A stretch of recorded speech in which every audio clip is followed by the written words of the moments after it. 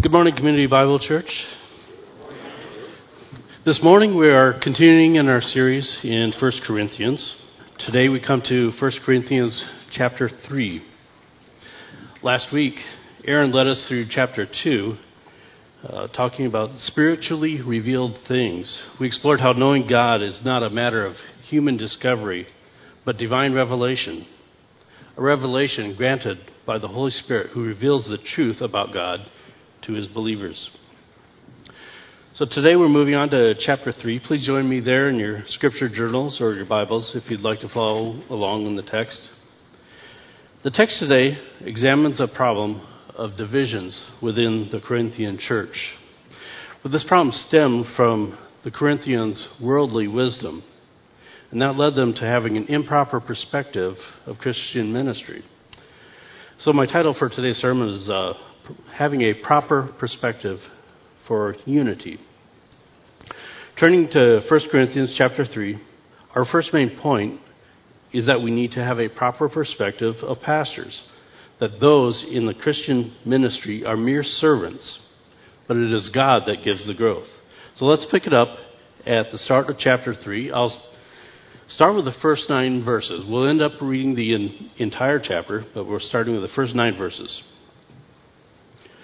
But I, brothers, could not address you as spiritual people, but as people of the flesh, as infants in Christ. I fed you with milk, not solid food, for you were not ready for it. And even now you are not yet ready, for you are still of the flesh. For while there is jealousy and strife among you, are you not of the flesh and behaving only in a human way?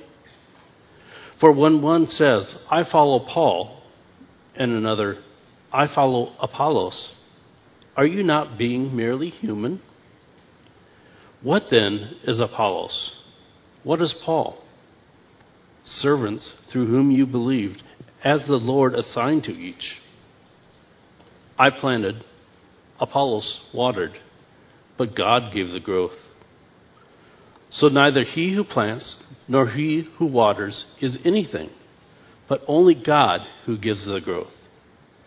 He who plants and he who waters are one, and each will receive his wages according to his labor. For we are God's fellow workers. You are God's field, God's building.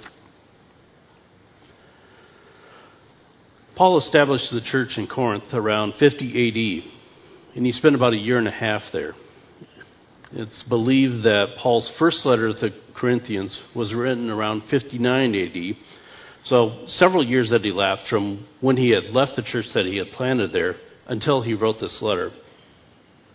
Now, this was an adequate period of time that Paul certainly felt that he had a reasonable expectation that there would be spiritual growth in the Corinthian church during that time. And when he heard reports about their condition, reports of strife and jealousy and division, Paul knew he had to have a word with them. Paul starts this section of the letter by addressing them as brothers. Now, I find this both true and comforting. True in the sense that we are indeed brothers and sisters in Christ and united with Christ as a family.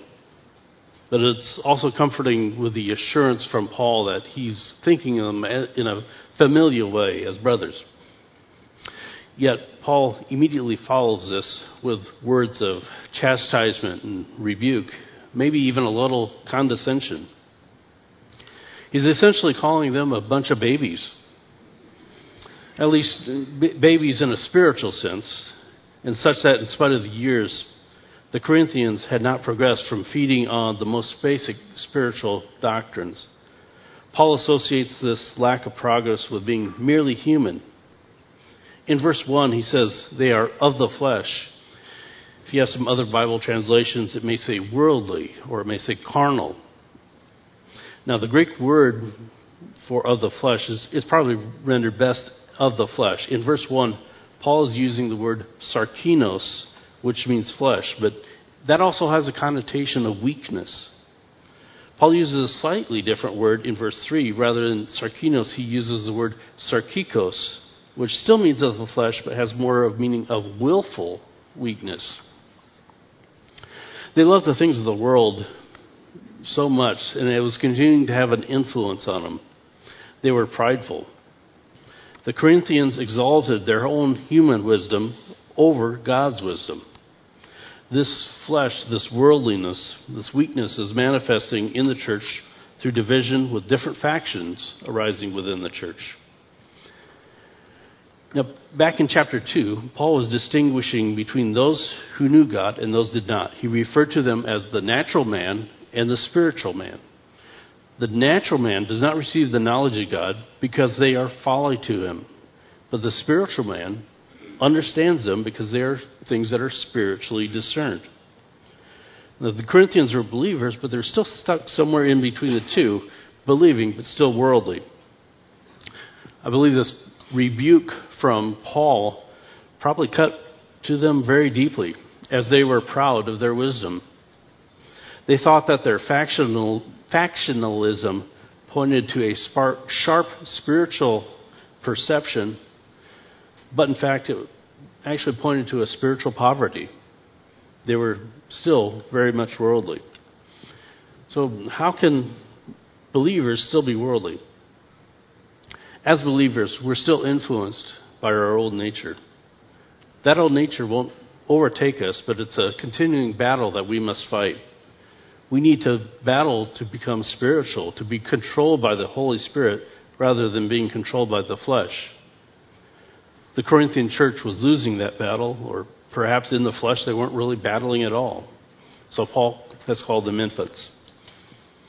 Now, who doesn't love a newborn infant? They are so precious. When a new baby comes into the world, it just makes everyone joyful. And so it is with infants in Christ.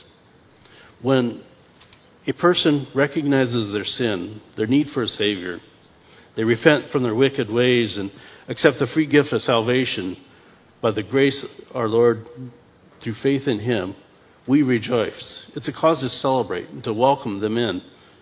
There's a beautiful sense of new life in the church, especially when a new believer is in their midst. Indeed, it truly is a new life, as the believer had passed through death of his old self into new life in Christ.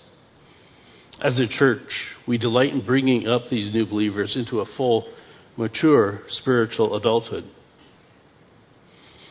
But the parent that has the joy of a newborn will find it distressing if years go by and that child still has all the characteristics of the day that they entered the world. The babe in Christ that was a spiritual delight initially became a disappointment without growth. They just no longer were a joy to the church when these infants in Christ should have grown and already be out doing the good work of converting others and building up others. Instead, the church was consuming much of its energy just feeding and nourishing these immature believers. They were of little use to Christ, to their fellow Christians, even to themselves. So what are some of the signs that we see in those that are still worldly? In verse 3, Paul points to jealousy and strife. The Corinthians were showing pride in their tribe, rivalry, even demonstrating a fondness for infighting. Instead of being useful and taking the fight against Satan, they'd chosen instead to be butting heads with each other. Instead of unity, they opted for separation. Instead of peaceably loving their brothers, they opted for estrangement for the people of their own church. Okay, I've described some of the things that we see in the immature believers. How can we be certain that we ourselves are not immature? Well, in addition to not having those immature characteristics, take a look at a few characteristics of the mature believers. Mature believers want to be in fellowship with God's people, and they have a love for each other. They have a love for God's Word, and a desire for true intimacy with God, to really know Him.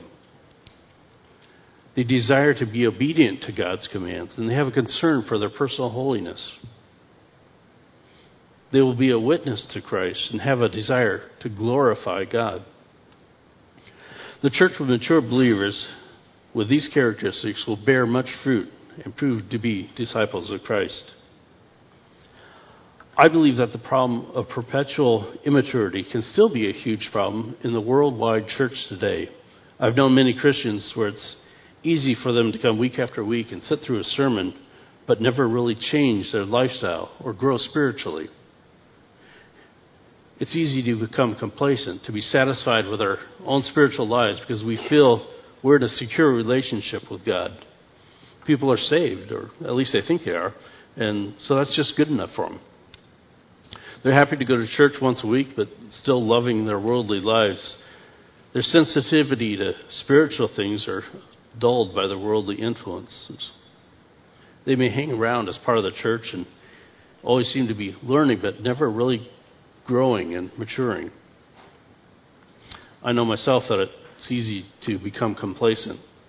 It's so easy to love the comforts of this world or just be distracted by it all and be satisfied with my own level of understanding and maturity.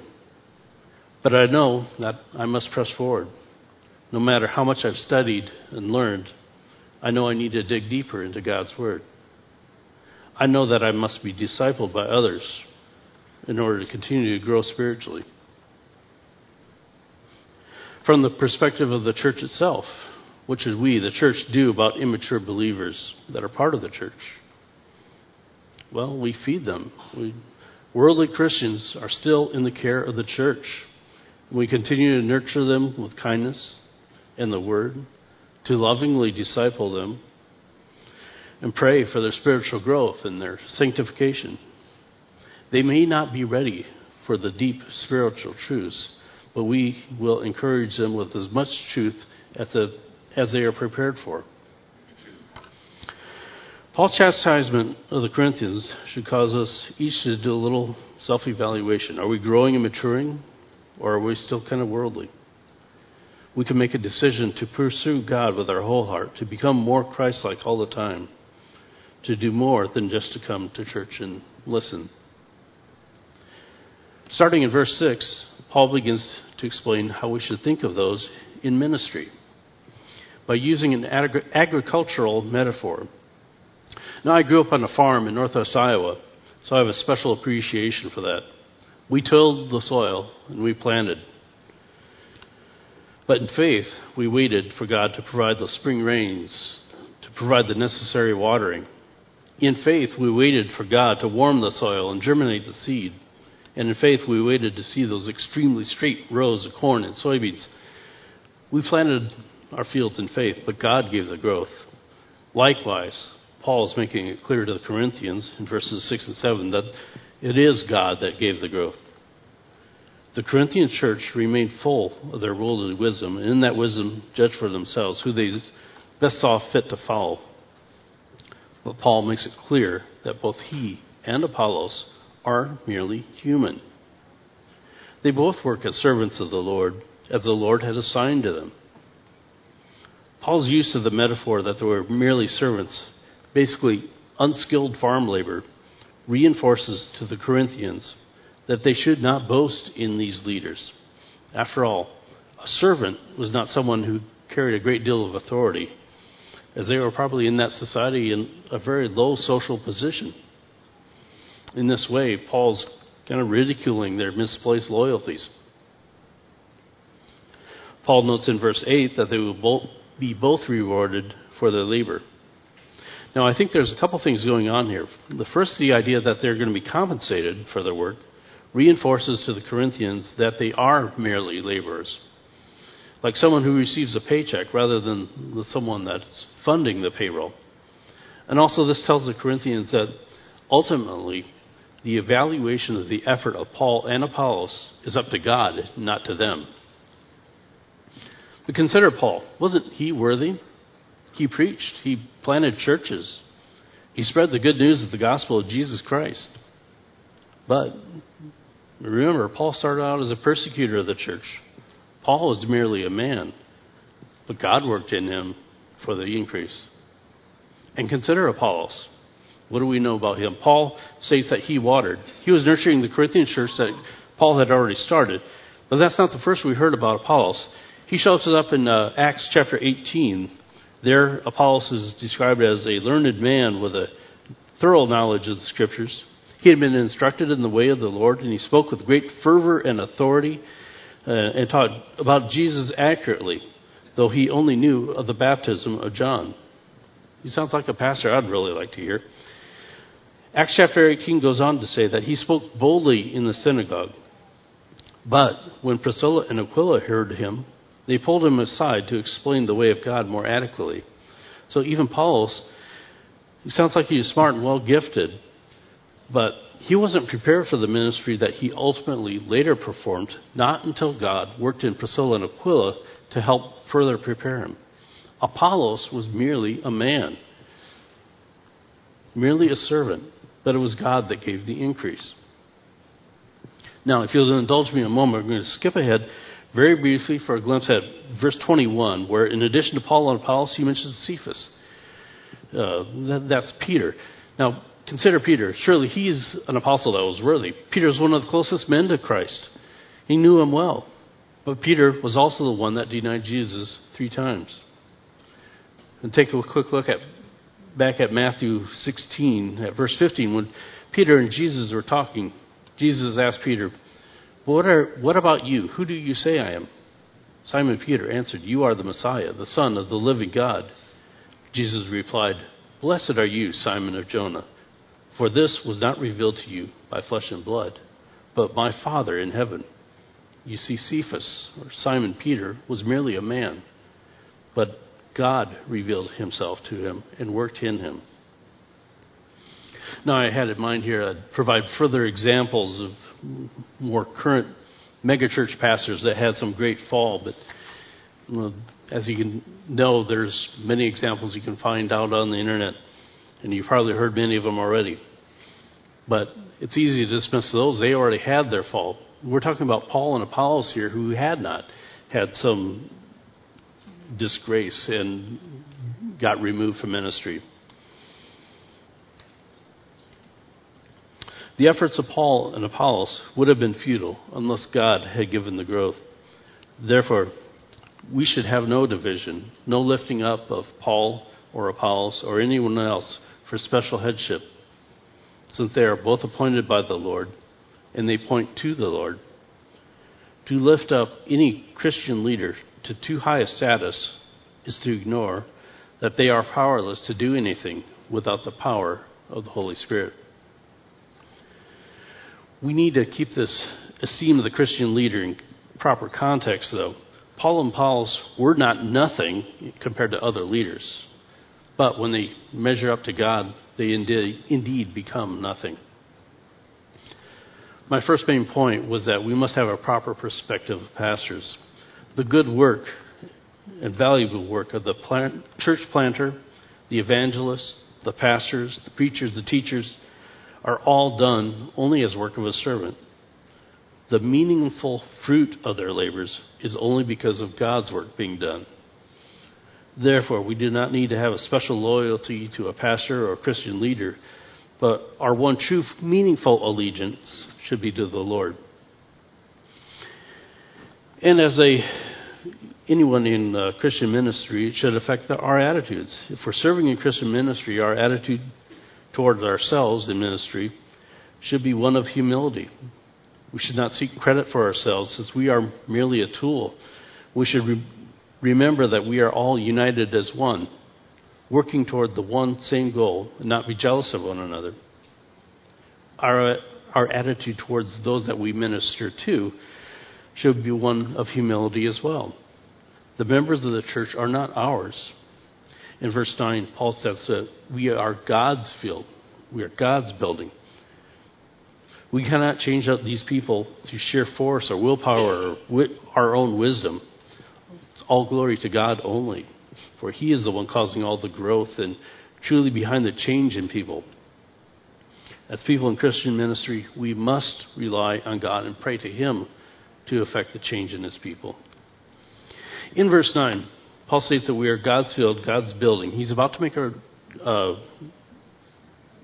change in the reference from an agriculture metaphor to an architectural metaphor. As we moved on to verse 10, I'd like to introduce my next main point, that we need to have a proper perspective of the church. The Spirit resides in us as one holy temple. I'll pick it up at verse 10 and I'll go through verse 17. By the grace God has given me, I laid a foundation as a wise builder, and someone else is building on it. But each one should build with care. For no one can lay any foundation other than the one already laid, which is Jesus Christ. If anyone builds on this foundation using gold, silver, costly stones, wood, hay, or straw, their work will be shown for what it is, because the day will bring it to light. It will be revealed with fire, and the fire will test the quality of each person's work. If what has been built survives, the builder will receive a reward. If it is burned up, the builder will suffer loss, but you will still be saved, even though only as one escaping through the flames. Do you not know that you are God's temple and that God's Spirit dwells in you? If anyone destroys God's temple, God will destroy him, for God's temple is holy, and you are that temple. So in this section of the text, Paul gets into a discussion using the metaphor of architecture, but it's towards the end, in verse 16, that he identifies for the Corinthians what he's actually talking about. And so in order for us to properly frame this in the entirety of this part of the message, I'm going to start with verse 16 before working through the rest of the text. The context of the you in verse 16 is not an individual you, but a collective you. He's talking about the church as a whole. If you happen to be using an NIV translation, you'll see that it says that God's Spirit dwells in your midst. I suspect that in the church today we can fairly easily accept Paul's statement where he says, do you not know that you are God's temple and that God's Spirit dwells in you? We kind of become familiar with this text, or at least this concept. We've heard it before. But think about what those Corinthians must have thought about this. Paul's question, do you not know, seems likely to be a bit of a rebuke, perhaps indicating to the Corinthians that they should have already known this from Paul's earlier teachings. If so, it seems that the full impact had failed to sink in with them, and maybe this was one of those meat things that Paul was talking about. Consider the matter from the perspective of the Corinthians. The Christian church was just a tiny sect, paling in comparison to the larger and more well-established Jewish community. The temple, as they knew it, was the temple in Jerusalem. It was an awesome building, a building where they'd go on an annual pilgrimage with the intent to meet God, and where the priests would hear from God. It's where the sacrifices were made. According to the scriptures, the foundation of the temple belonged to creation itself. And the temple would last forever. The well-being of the entire earth depended on the one that sat on the throne in that temple. And from that throne, the destinies of the nations would be determined. So, Paul's statement that they themselves are God's temple, that God actually dwelt in them, must have seemed astonishing, a matter difficult to grasp. That brings me to my second main point. To have a proper perspective of Christian ministries, we must understand that we, the church, are his holy temple. Let's keep that in mind as we further examine this section of Paul's letter. Having established that the architecture that Paul is talking about is the church, let's go back to verse 10. I'd like to first point out that Paul is consistent. In verse 10, he again points to God for the work that is being carried out. Paul is not going to let us forget that part of the message. In verse 10, Paul rightly proclaims that he has laid a foundation as a wise builder. In making the statement that he laid the foundation as a wise builder, it's not that Paul's touting himself as wise. Paul's preaching the Word of God, preaching about the redemptive work of Christ, about the crucifixion and the resurrection. He has laid a firm foundation, and that foundation is none other than the Lord Jesus. So when he is touting laying the foundation as a wise builder, it's that foundation itself that is the wisdom that he's talking about. Jesus is the foundation of the church, so if anyone were to attempt to lay a different foundation, then what they laid down would no longer be the church. Now, I'm not an architect, but it doesn't take an architect to make some observations of significance about architecture.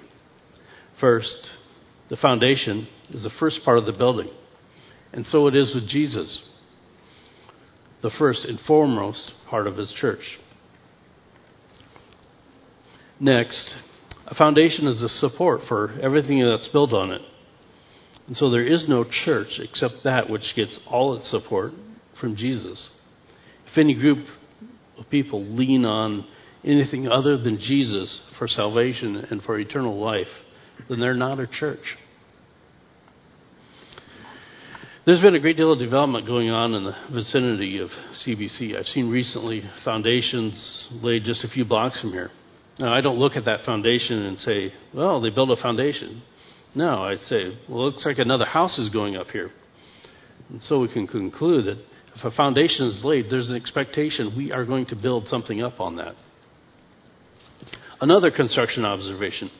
If I see a foundation, I don't say it's going to be a 40 by 40 foot house if the foundation is 30 by 50.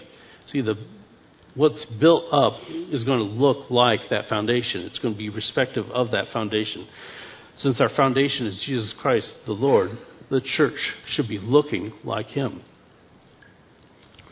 Paul mentions 6 building materials: gold, silver, precious stone, wood, hay, stubble. He's got these laid out in decreasing order of quality. The wood, the hay, the stubble, these could be building material. We use a lot of wood in construction these days. Well, the last time I went to Home Depot, it looked like I'd need some gold or silver to get a 2x4.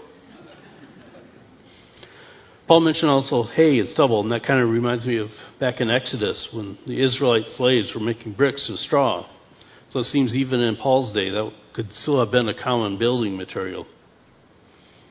So what do we build with common building materials? Well, we build common things. We build houses. But the gold, silver, and precious stone are materials that we would not build common, ordinary houses for. But these are materials that we would build a temple for. Consider all the precious materials that were used in Solomon's temple. There were tons of gold and silver. In the Old Testament, the physical temple was a very special place. The way it was constructed and the way it was furnished was very well detailed. The temple was the primary place where God revealed himself. And it was where God talked to the priest. It was also where the offerings were made to God. Today, as Paul explained, we the church are his temple and he dwells in us. Not only the local church, not only CBC, but we're also part of the universal church, the church of every believer. And so we should therefore take care to build up the church, the holy temple, with the very best materials. The gold, silver, precious stones. That's the preaching and teaching dependent on the true word and the pure word of God. Building with gold and silver means spreading the gospel news with no worldliness mixed in. Nothing to diminish its impact. Those that use the wood, hay, and stubble are those that preach Christ, but in such a way that it departs from the mind of Christ. And they insert their own worldly influenced doctrines. In verse 13, Paul states, their work will be shown for what it is, because the day will bring it to light. It will be revealed by fire, and the fire will test the quality of each person's work. Just as the gold, silver, precious stones, wood, hay, and stubble were figurative, so also is the fire. Fire simply means that God's going to put these things to the test. And within that testing, it's going to be revealed what materials were used. But in verse 13, what's that day? There seems to be some different thoughts here. Some think of it maybe just a passage of time, that over time the nature of what has been built will tell if the building was pure and solid or if it was built on poor worldly teaching and it would not last.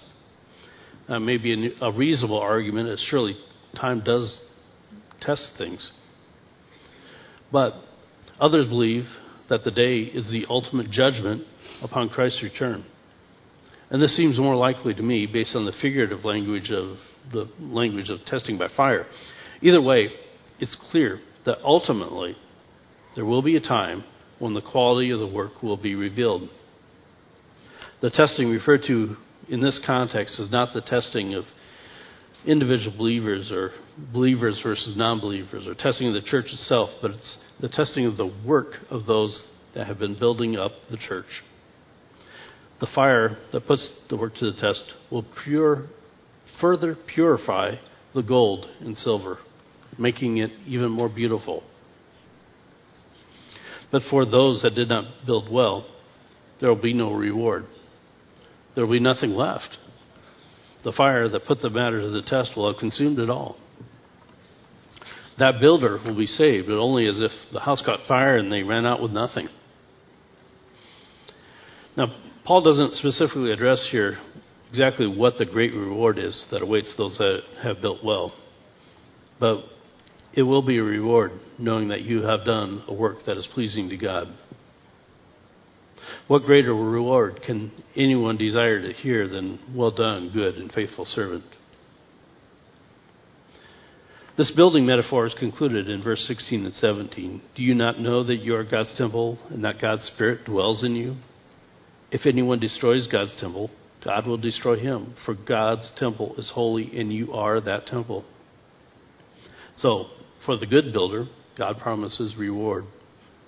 For the poor builder, God promises no reward, but still allows them the assurance of salvation.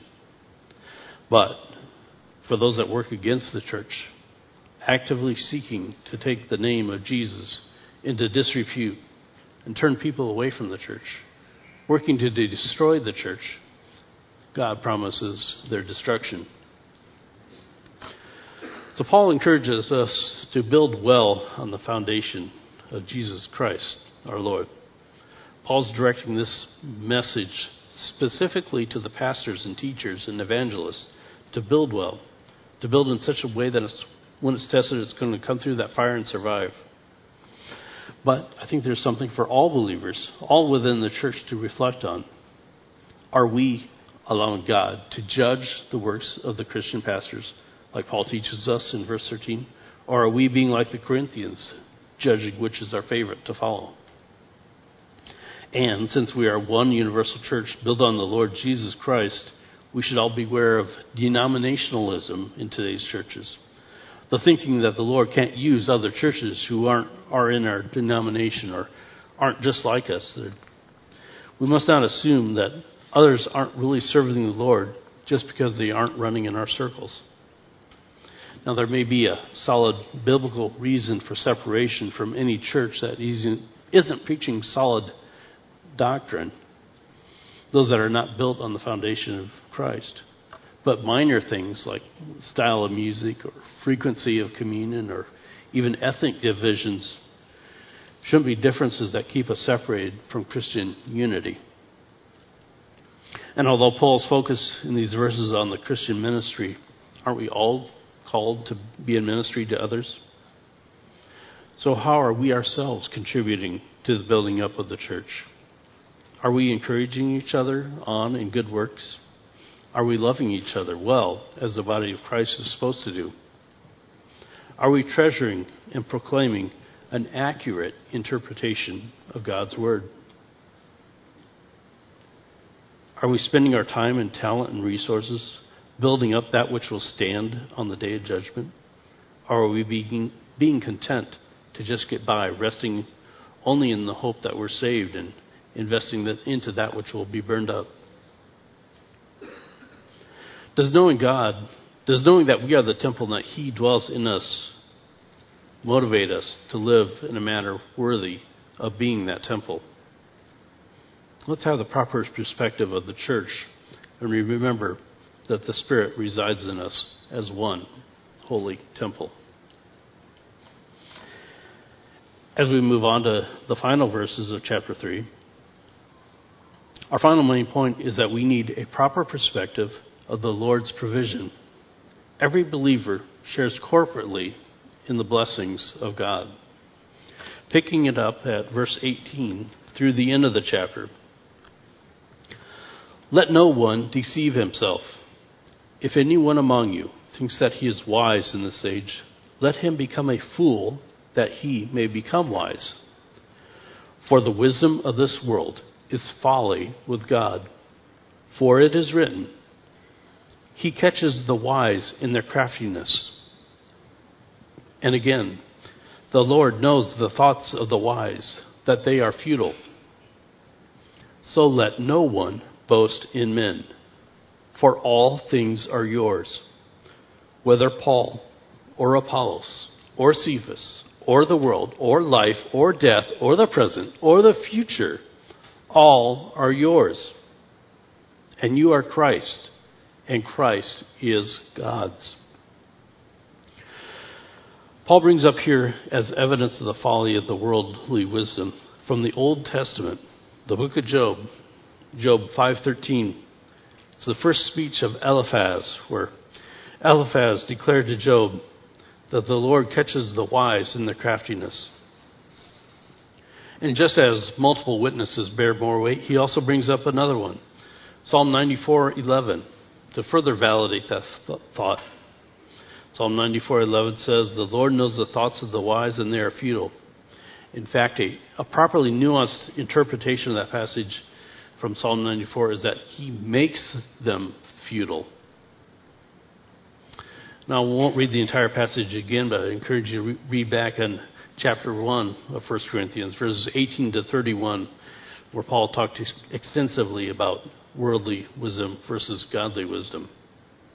It seems the Corinthian church in their worldly wisdom were attempting to think more of themselves, elevating their own worldly wisdom. And this was what was driving them for the separation to identify as following Paul or following Apollos. We should explore a bit about the worldly wisdom. When Paul condemned worldly wisdom, he wasn't necessarily a warning against learning about the world.